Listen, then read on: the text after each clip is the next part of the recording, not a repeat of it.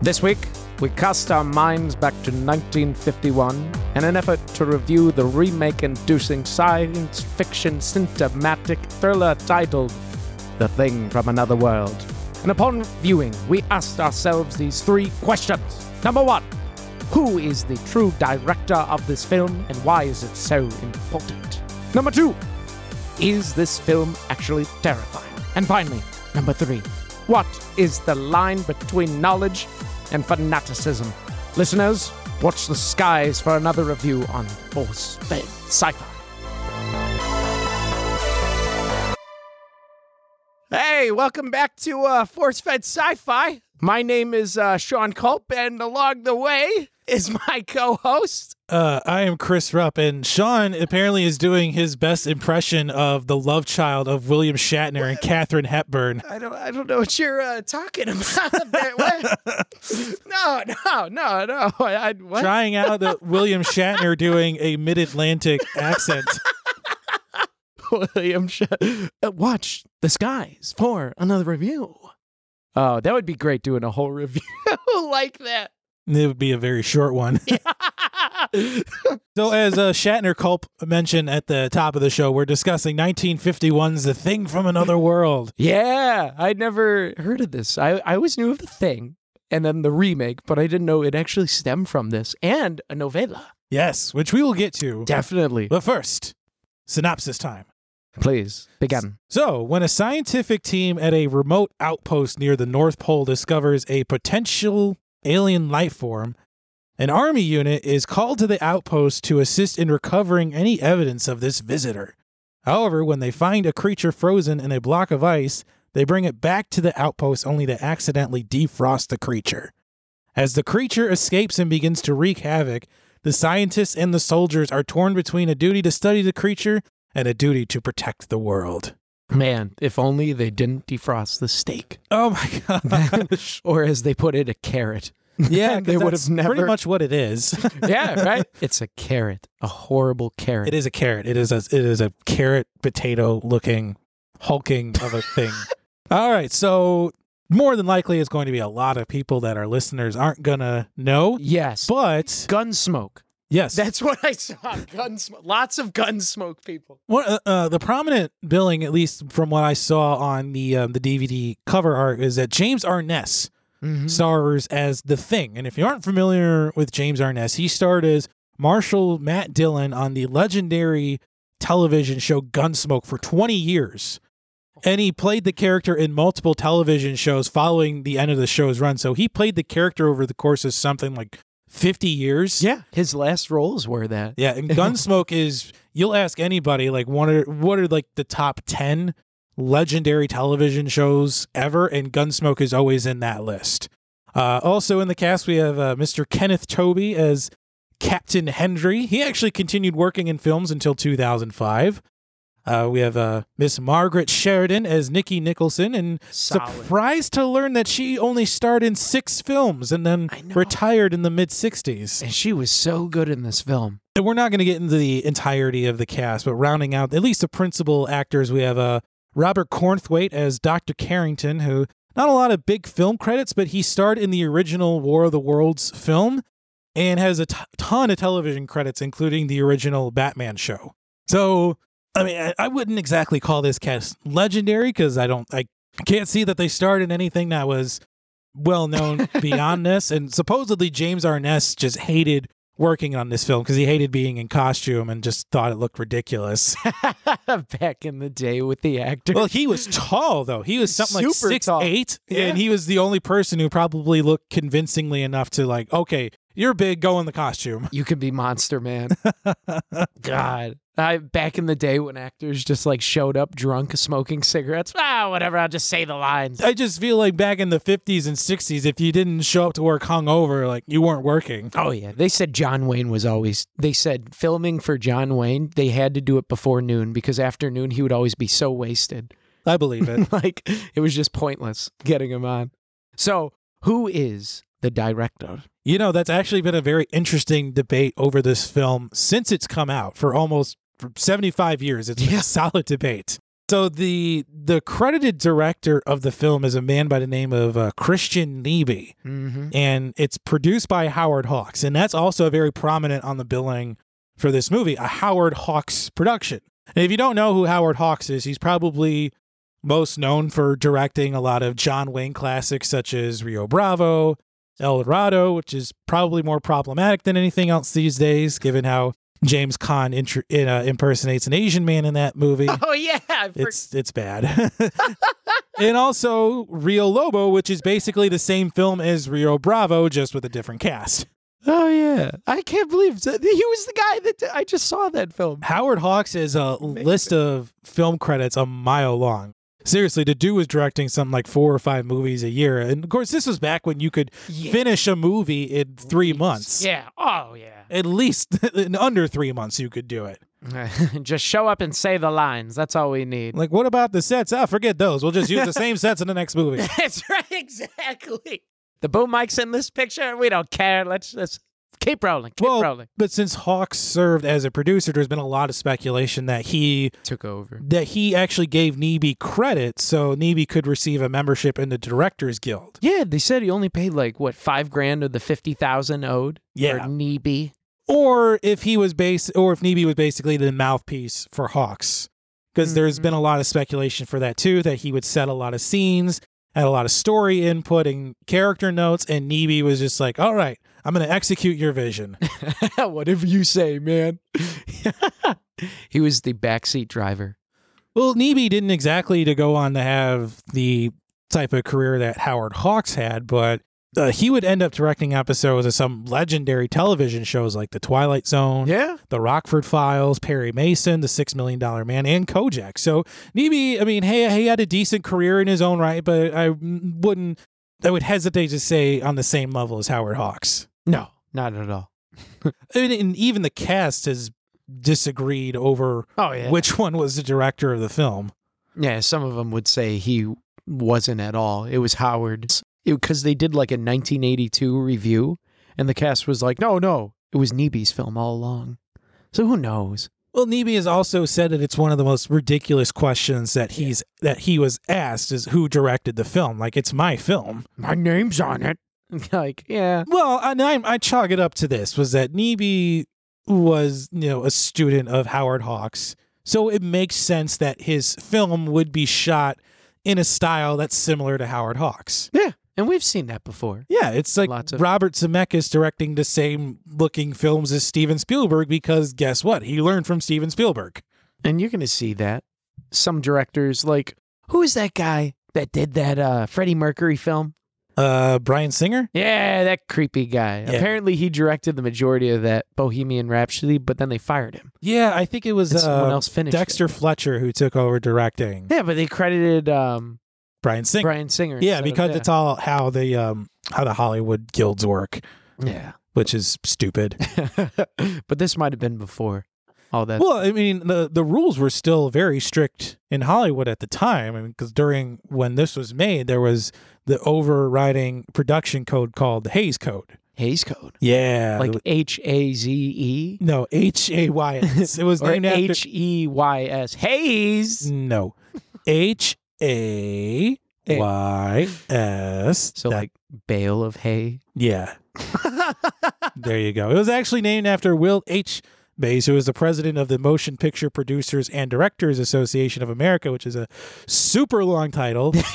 Yeah, dude. Can you say that 5 times fast? Not doing that. Come on. He created the code as a means of controlling a lot of scandal in Hollywood at the time because we were talking about it off air because there was just a ton of things that were happening. There were unsolved murders of famous directors. There were famous actors that were raping women just left and right. God. It was terrible. Yeah. Well, and a lot of people have also compared the Hays Code to the actions that Major League Baseball took after the Black Sox scandal in 1919 when that team threw the World Series against the Cincinnati Reds. Okay. Yeah. So they super censored Hollywood. I wouldn't say censored. I think they were trying to make Hollywood this wholesome bastion of the entertainment world.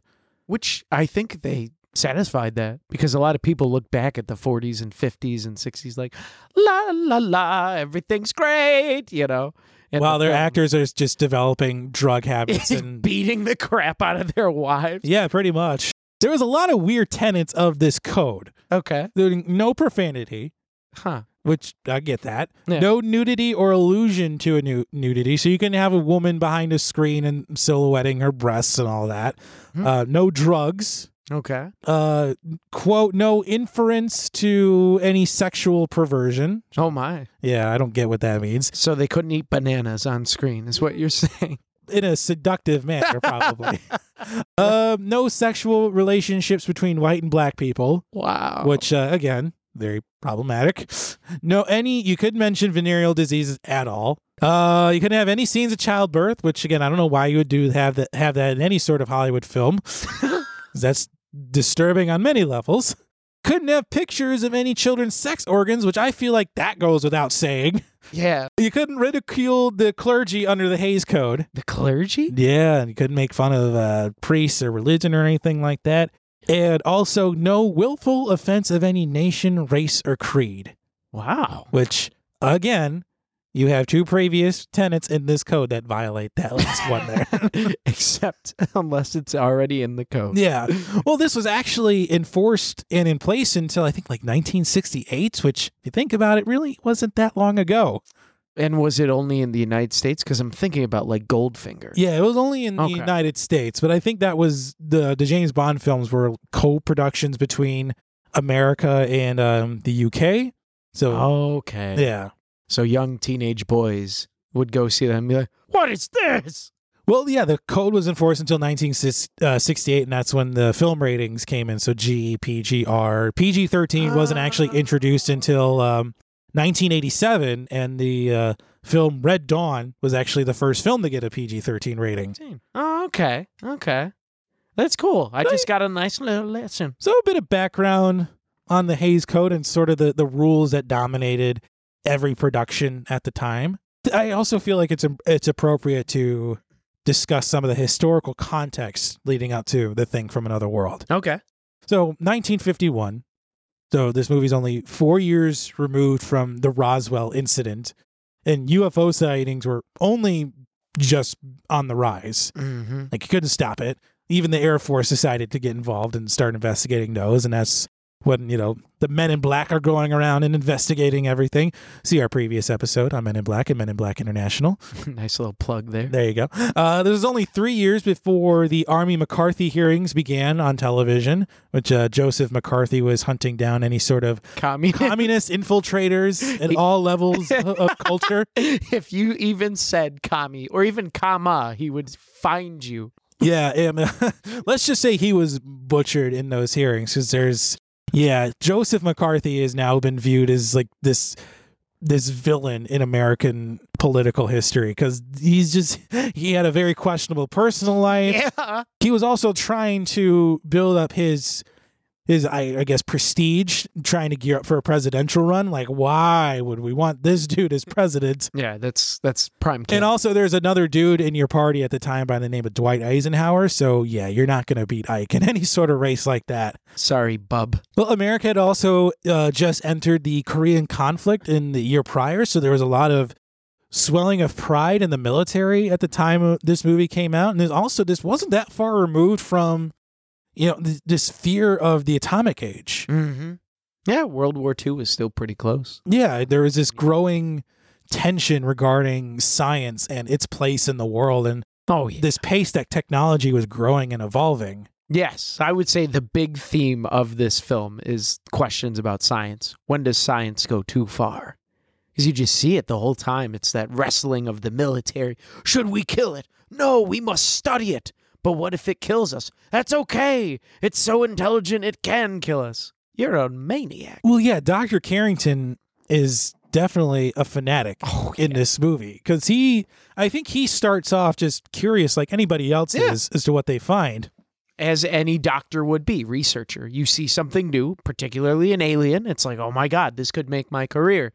I want to find out. But even after the Thing has killed two of his colleagues, dogs. Can't gloss over the dogs. They shot at it and realized it doesn't get injured from bullets. Yeah, and he's still all like, no, we need to save it and study it. We can learn from it. But it takes our blood. Yeah. It sucks our blood out of our body. That's okay. We must learn more. I know, if it were me and it were my colleagues that were strung up and had their blood drained, I'd call the soldiers and be like, do you guys have flamethrowers or anything just like literally that will kill a building to like go after this thing? Right. Toasted like Leonardo DiCaprio in Once Upon a Time in Hollywood. Which is amazing because they literally throw 5 gallons of kerosene onto the thing. Oh, yeah. Burn up the entire cafeteria and they still don't kill it. No, they don't. And the place is on fire. Oh, my God. I didn't even see them put that out. No, they kind of cut. There's like scenes where they just like cut to his side and then, fire's done. So you mean 5 gallons of flaming kerosene doesn't kill it, and yet hooking up some electrical shock platform to wooden pallets, which, by the way, don't conduct electricity, to kill it? And it's just this shriveled mass of like burnt corn husks. I know. But then you get that great line, there's a picture for you, reporter man. And then the guy just faints. I think there were too many characters in this film to really kind of key in on one person that was like, yes, this is the hero. This is the person I'm going to root for in the movie. Yes, there were a lot. I would say a lot of the shots were all wide. And a lot of the times they had people talking over each other. So it wasn't isolated as it is now. Nowadays with films, you get a lot of close-ups. You get the main person, the villain, the supporting, unsupporting. But it was everyone and anyone. Well, and then I feel like that's more of a result of it being a product of its time. Yes. Because this is a day and age where you had to churn out movies like all the time. Yeah, and it wasn't as much as, I would say, artistic expression. They didn't have the technology to do close-ups like they did. It's a cheap film. So I'm sure it definitely is a cheap film. I mean, they just wanted James Arness is dressed in a carrot costume. They just wanted to get it done. Like, get it out of there. Come on, just film it as fast as you can. Even the actors said it was difficult to do the scenes with talking over each other. Well, yeah, and it's clear that I don't know if they didn't rehearse it or the blocking just wasn't what it should have been. But there were a lot of scenes where they were just talking over each other. Like one person would start and someone else started at the same time and just like, oh no, you go. Yeah, right. I'll finish my line in a bit. It's okay. I kind of like that. It was just so. If this were like a student film, yeah, that'd be acceptable. But these are professional actors. This is a Hollywood at the time. This was a major Hollywood studio making a major motion picture, and you have actors that are tripping over each other. Oh, it was great. It reminded me it wouldn't of happen. It wouldn't happen in this day and age. No, they'd have like 57 close-ups of guys like just hemming and hawing and dramatically. Well, 25 years later, you have a film like The Godfather, and you don't have actors tripping over each other in those scenes. No, but that was also Francis Ford Coppola, not Chris Neebe. Don't make fun of him. But I was thinking about that when the guy comes. I don't even know his name, but Army Man comes into Antarctica and he sees the chick, and then he's like, oh, you just leave a note on my chest. There was 4 or 5 people could wake up and see that. And she's like, oh, at least you read it, blah, blah, blah.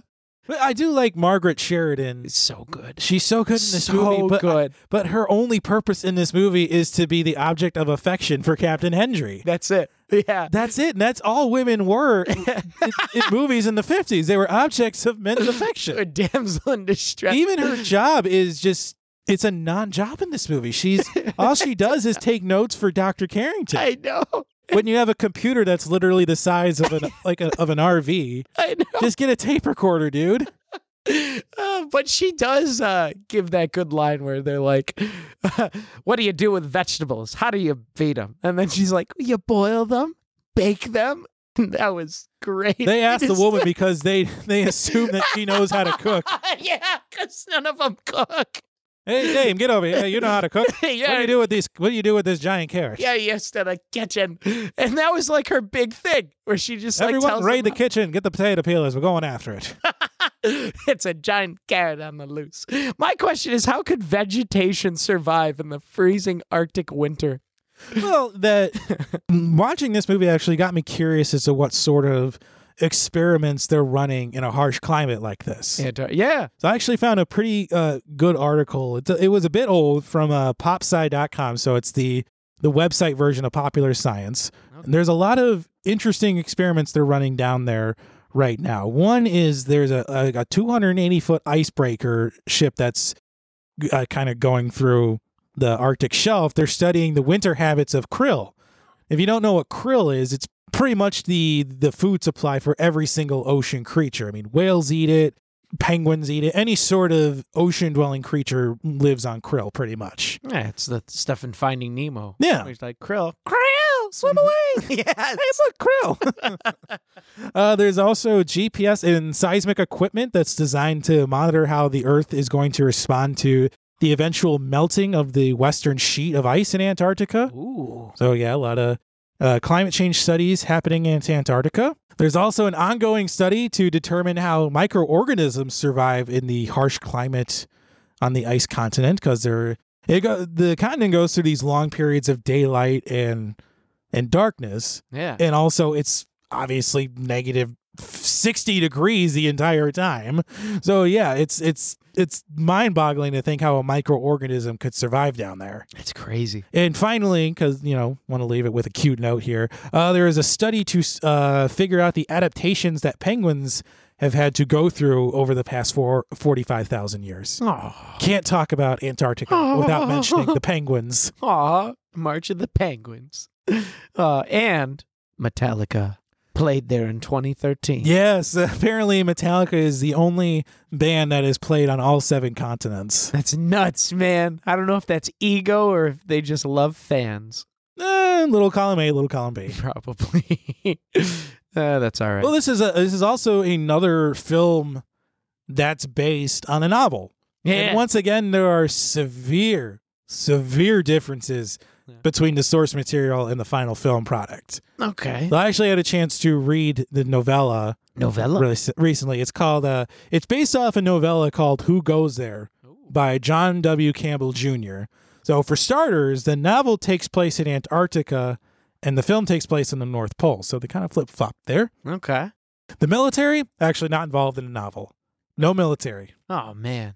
The Thing is much different in the novel than in the film. Obviously, we've talked about how the Thing from Another World is this carrot-looking vegetable thing. And even they're like, so we're running away from a carrot? Yeah. Whereas in the novel, it's described as this like almost amorphous blob of a creature with 3 red glowing eyes that's able to shapeshift. There's significantly more characters in the novel. There's something like over 30 workers at this outpost in Antarctica. Okay. Granted, the movie was trying its best to get up to those numbers, but I mean, the more characters you have, the less you start caring about because you don't have one to care about. Exactly. You start caring for them by default. Yeah. Care about all of them. They're on the screen. There's actually a full working farm in the novel. There's all kinds of cattle and chickens. And on the poles? In Antarctica, apparently, they set up some type of like farm with greenhouses and all that. Oh, okay. I don't know how it works because it's a novella, but in the novella, they went and killed all the cows. Oh. Yeah, it's, They wanted that sweet milk. There's this portion in the novel when one of the characters comes back and he's all shell-shocked. And everybody's like, what happened? What's wrong with you? And another character's like, well, we just went into the barn and killed all the cows. Oh, my God. Yeah. Dang. They want burgers for days.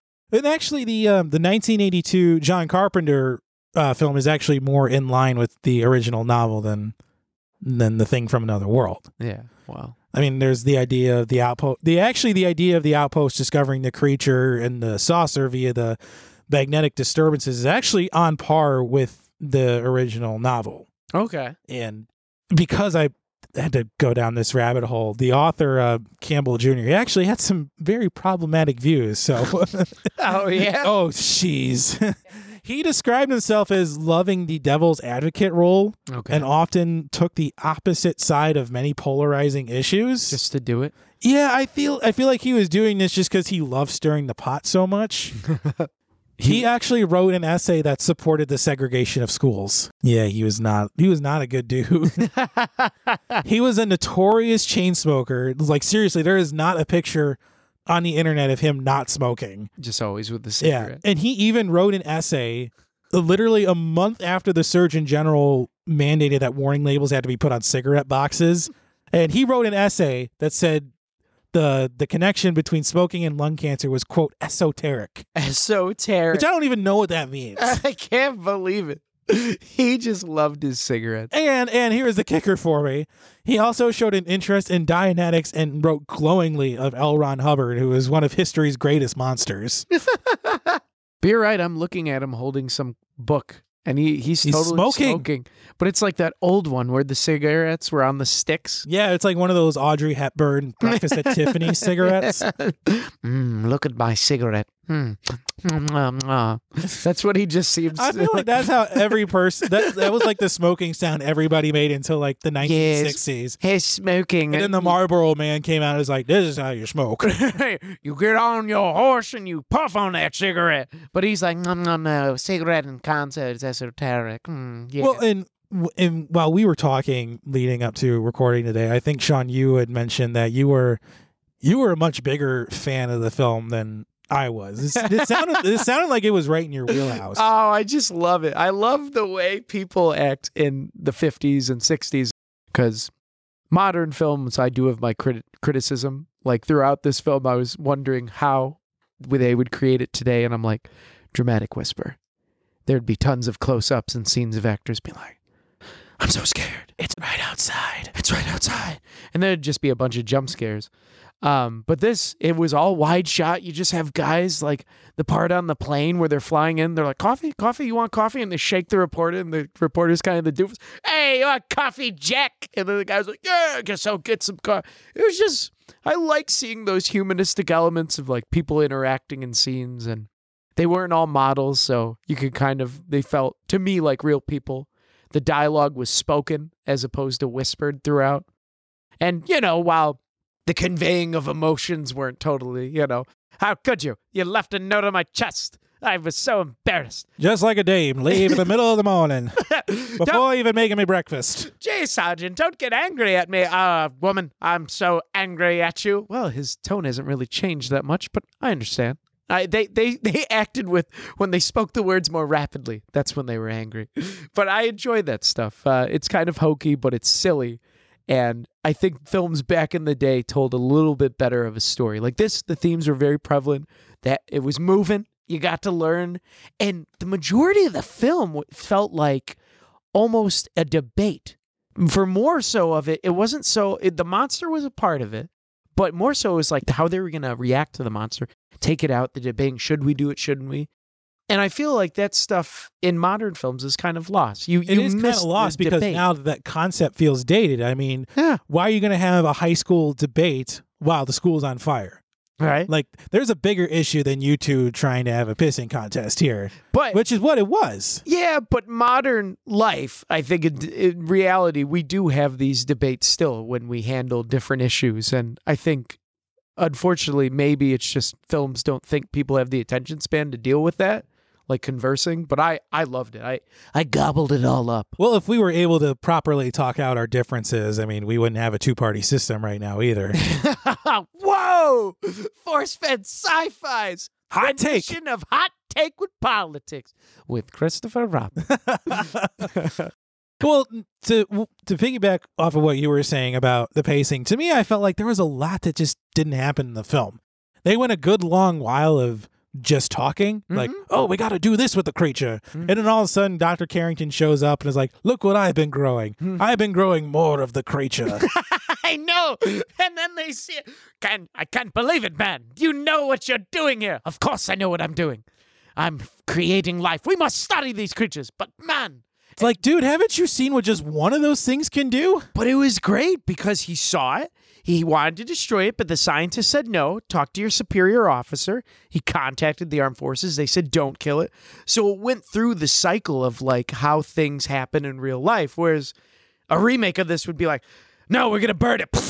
And then like a giant CGI explosion scene. It would just be all this crap happening. Well, in the remakes, they are on their own. They don't have any oversight. They're cut off from radio communication. It's just them at this outpost. So they have to make these decisions on their own. Stakes are high, man. Exactly. Gotta take it out or be taken out. Well, speaking of taking out, did you have a red shirt? Did I have a red shirt? Yes. The dogs, and then the poor chaps in the greenhouse. Yeah, this another movie where we got a dead dog. Even in the 50s, man. But it was kind of funny. You just see, so they walk in because the thing gets melted in ice from this moron soldier that throws, I don't like looking at it. He throws a blanket over the ice, an electric blanket, and melts it. So then they run. Yeah, idiots galore in this movie. Oh my God. He's like, I shot at it, but it couldn't. It kept coming. And so then they go to find the creature. It's outside, and they peer through the window, and you just see the shadow of this guy swinging around. Hopefully. He's going all Ike Turner on those dogs. He's just like body slamming it on the ground. It's amazing. I started laughing. And then 5 minutes later, they look in the compost bin, open it up, and this poor dog just comes tumbling out all dead. I know. And then Dr. Carrington is like, well, the creature will be back this way. You two, stay here and guard this greenhouse. They leave, and they come back the next morning, and the two people he's left in there are all strung up with their blood drained. Mm-hmm. Yet they have no qualms about showing the corpse of a dead dog, and yet won't show the corpse of two blood-drained bodies. Right? They probably didn't know how to do it.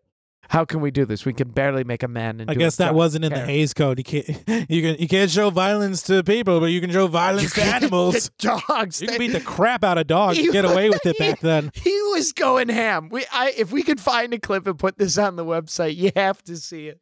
He's just ragdolling that thing. I mean, that's just my go-to. I mean, if there's any sort of animal death in a movie, that's my red shirt because, especially dogs. It's like, come on. I thought you were going to go with it. That's my go-to for murdering animals, just ragdoll. No! You've heard me talk about how much I love animals. No. What's wrong with you? Did you like how when he escape, he just runs away from the dog? Such weird noises. And they walk up to the dogs and they find this rubber arm limb. They're, it must have bitten off his arm. But you see clearly him swinging at the dogs with both arms. I love the 50s, man. It's so great. Yeah, where, your derogatory attitudes towards women and idiotness was just okay. Dude, they even said in the film, like, they called the lieutenant the wrong names. Even the female, they called her a different name. And the actress responds to the actor like, what the hell are you doing? But she was so good as an actress, she just went with it. Okay, yeah, my name is Mary now. Okay. Well, there's no shortage of lens flares that we could pick for this movie, Sean. Oh, I know. But what did you pick? Oh, the fire. That chaotic fire when they tried to dump kerosene on that thing. The whole room is up in flames. And I'm watching this like, this kind of seems a little out of control. Are these actors, do they know how to stop this? Well, that's only one of those things back then you could only do once. Yes. Oh, yeah. And you had to get it right. And you could see the different, the flames on the guy, lessen more and more. I mean, I was like, man, this is growing. They throw 5 gallons of kerosene on that poor guy. He's catching it. They used a smaller person for him because you get to see, if you see the pictures, you see the actual actor, he's giant, and then a dude that's his stunt double that might be 5'5". The height is so, it's stark. You can't even... Again, there's no shortage, though, because there's the military, despite all of their, we're going to help out here. They actually caused the most trouble of anybody there. They put the thermite on the ice that melts it, and the spacecraft is now lost forever. And then that idiot, when he's guarding the block of ice, he puts an electric blanket on it. Because he doesn't want to see it. They told him it was an electric blanket. He knew its one job is to warm up. What exactly did he think was going to happen? So you have to be in the military to know. I've been through briefings where they're like, don't do this. And then literally 2 seconds later, the guy does. I'm like, what is wrong with you? Do you not listen? Evidently not. No, people don't. But so that was just perfect casting. But my lens flare, though, actually has to be a civilian in the movie. And it's the stupid journalist that tags along the whole time. He's the one-liner man. The one-liner maniac. The whole film. For starters, in reality, there's no way this journalist would be allowed to hang out with this unit while they're on this mission. Absolutely not. It would not happen. Any journalist that's in anything that could be potentially dangerous like this, they have literally 80 pounds of body armor on them. They might not even be anywhere near a combat zone, but something like this, where a journalist doesn't have to be there, is not going to be there. Yeah, well, especially for a suspected extraterrestrial. Yeah, just come along, Jim. Yeah, just come along. And the whole time he's talking about, I want to get a picture. I want to get a picture. And they even ask him, like, oh, did you get a picture? Oh, no, I was falling backwards, so it was kind of blurry. Probably got my foot. You suck at the one reason that you're up here. He sucks at his job. You basically admit throughout the film that you are useless. He is. There is no reason for you to be here. And then when the guy's getting zap, zap, zap at the end, he faints. Hot dig. They would have left him back at the base they came from to sit and stew for a couple of days. And then when they get back, he's going to get a secondhand account of what happened. I know.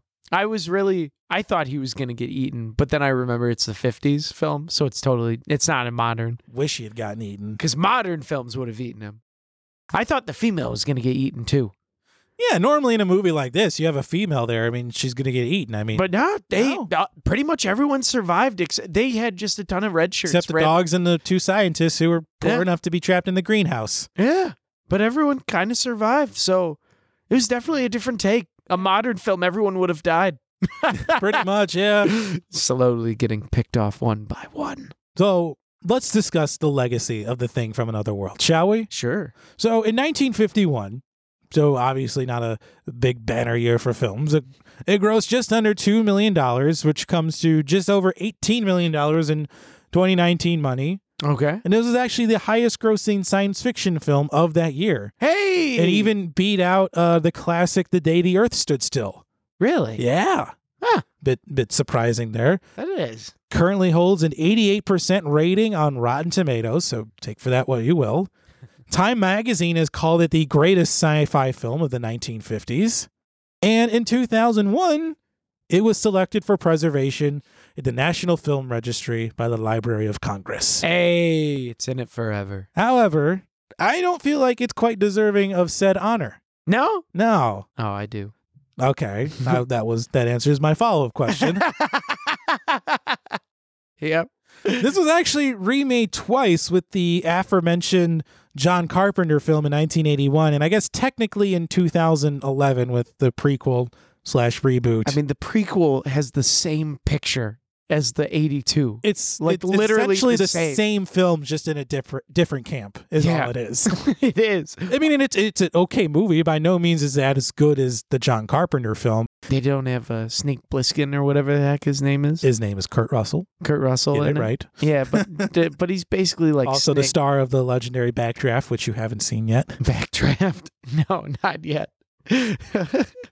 Every time I hear that word, for some reason, to me, it means flatulence. So I'm just That's not what it is. So I totally just picture a film where Kurt Russell's just farting the whole time. Farting and starting fires? He's like trying to go on dates with women, but he just can't get over his flatulence. Are you sure this isn't a Jack Black film you're mixing it up with? I guess, but it just, yeah. So anyway, with all of that in mind, Sean, what do you say we rate this, shall we? Sure. So on our unique rating scale on the Fed Sci-Fi podcast of wouldn't watch, would watch, would own, and would host a viewing party, what do you give to 1951's The Thing from Another World? Oh, I'd own this for sure. Okay. This is solid. Okay, so this is right in your wheelhouse. So what's holding it back from hosting a viewing party for you? Oh, well, I wouldn't ask my friends. This is kind of like a secret passion. But I wouldn't expose my family to this and make them all go and watch it with me. I'll like geek out over kind of cheesy. I mean, this is kind of, I like it though. This is up my wheelhouse. It's not a perfect film, so that's why I will withhold my viewing parties because I'd be the only one going to that. But it's got, like I said, big wide pans, great dialogue for me, super cheesy action. It's everything I could ever want. Maybe I would host a small viewing party for my fellow hipsters. A close group of people who would understand your love. Yeah, they'd probably all be gingers too. Aha! Bring the carrot tops with the, because it's a carrot. Is that supposed to be a dig at me or? Oh, yeah, you are. Not a ginger. Just have a red beard because of genes. How about you? To be honest, I don't feel like this film is able to stand on its own merit. I mean, it's often overshadowed by films that succeeded it, like War of the Worlds or Invasion of the Body Snatchers, as well as the 1982 remake. While it offers some thrills, I would argue that the source material offers more dread and doom than this film does. Yeah. I mean, in many of the aspects regarding the characters feel outdated when viewing it through today's lens, but I understand it's a product of the times. Mm-hmm. But this isn't a Humphrey Bogart type film where it beats those tropes, over its audience head. Right. And because of that, I would call this just a simple would watch. Would watch. It is a good, not great film, but it's important to watch films like this and to know them when you're talking about the old school science fiction films. Oh, you have to understand where we came from to know how we got to where we are now. Heck yeah. All right, I thought that you were going to say you would not watch. So the fact that you would watch this, that's pretty good. It's probably my most honest review I've given for any film we've watched. It is, honestly. Yeah. This is just a would watch. If I saw we're on like 20 minutes in, I'm like, okay, I could kill an afternoon. Yeah. Fair enough. So our next, we actually have another special treat for our listeners. Bum, bum, bum. So with the impending release of Star Wars Episode 9, The Rise of Skywalker, we will be bringing you our take on Star Wars The Force Awakens, following up with The Last Jedi, and then we will be presenting our take on The Rise of Skywalker. Mm-hmm. So, or maybe The Fall of Skywalker. It's called The Rise of Skywalker, so I don't think there's going to... maybe The Fall of the Star Wars franchise. Well, we'll see. Remains to be seen. So that'll be our next round of episodes. If you enjoyed today's show, please head on over to Apple Podcasts or wherever you listen to podcasts and leave us a 5-star review. It really helps to drive us up the charts as well as help people like you find the show. We are across the spectrum of social media with Facebook, Twitter, and Instagram, all at Fed Sci-Fi. You can check out and download episodes at Apple Podcasts, Google Podcasts, Spotify, the iHeartRadio app, or wherever you find podcasts, and go ahead and hit that subscribe button so you never miss an episode. Finally, you can check out our website, forceFedSci-Fi.com, for show notes and links to all of our social media. So for all of us at the Fed Sci-Fi team, we'll see you next time.